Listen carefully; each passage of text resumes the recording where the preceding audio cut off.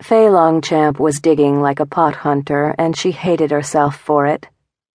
Pot hunters were a bare notch above grave robbers. They were vultures.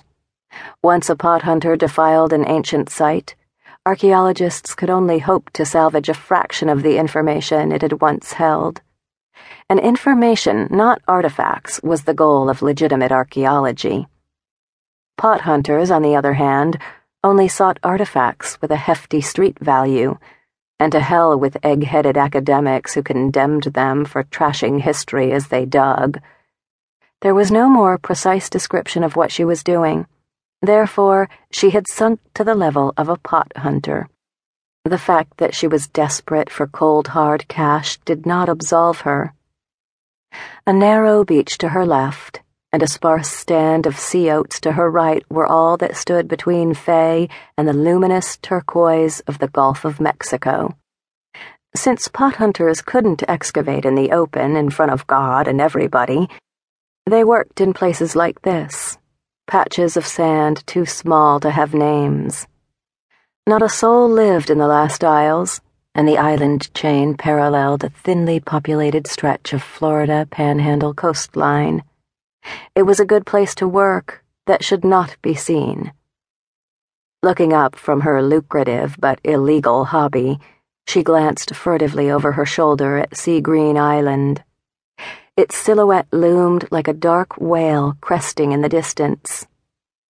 She knew how to excavate properly.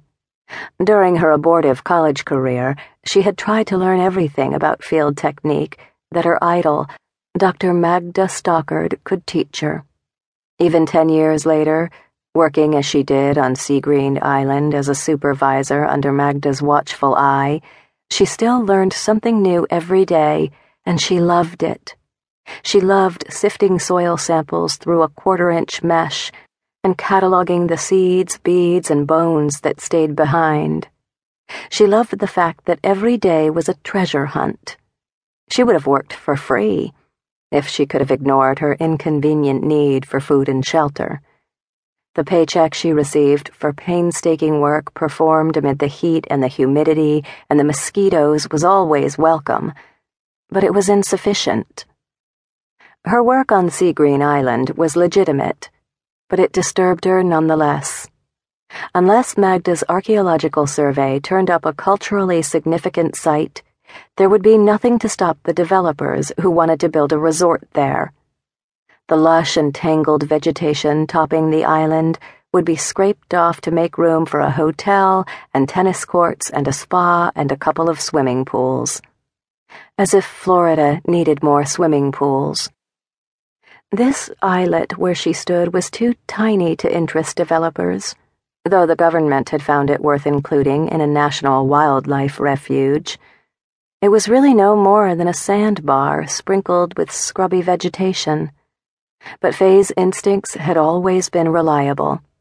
The last isles were once awash in wealth. The wind and waves couldn't have carried it all away. They must have left some of it under the sand, ripe for discovery by a needy pot hunter. A tiny bit of that dead glory would pay this year's property taxes. A big, valuable chunk of the past would save her home forever. Home. The thought of losing her home made Fay want to hurl her trowel to the ground in frustration, but doing so would require her to stop digging, and she couldn't do that. Something in her blood would never let her quit. Fay did not intend to be the one who let the family down. 2 eager archaeology students had volunteered to stay behind the rest of their field crew on mosquito-infested Sea Green Island. Tomorrow would have been soon enough to catalog the day's finds and mark the next swath of dig spots, but these 2 were too dedicated to their work for their own good. If the student archaeologists had cleared out on the stroke of 5, they could have been enjoying Tuesday night sitcoms and beer with their colleagues. Instead, they were conscientiously digging their own graves. The sun kept sliding toward the Gulf of Mexico, and the red-haired girl kept squinting through the viewfinder of her surveyor's transit.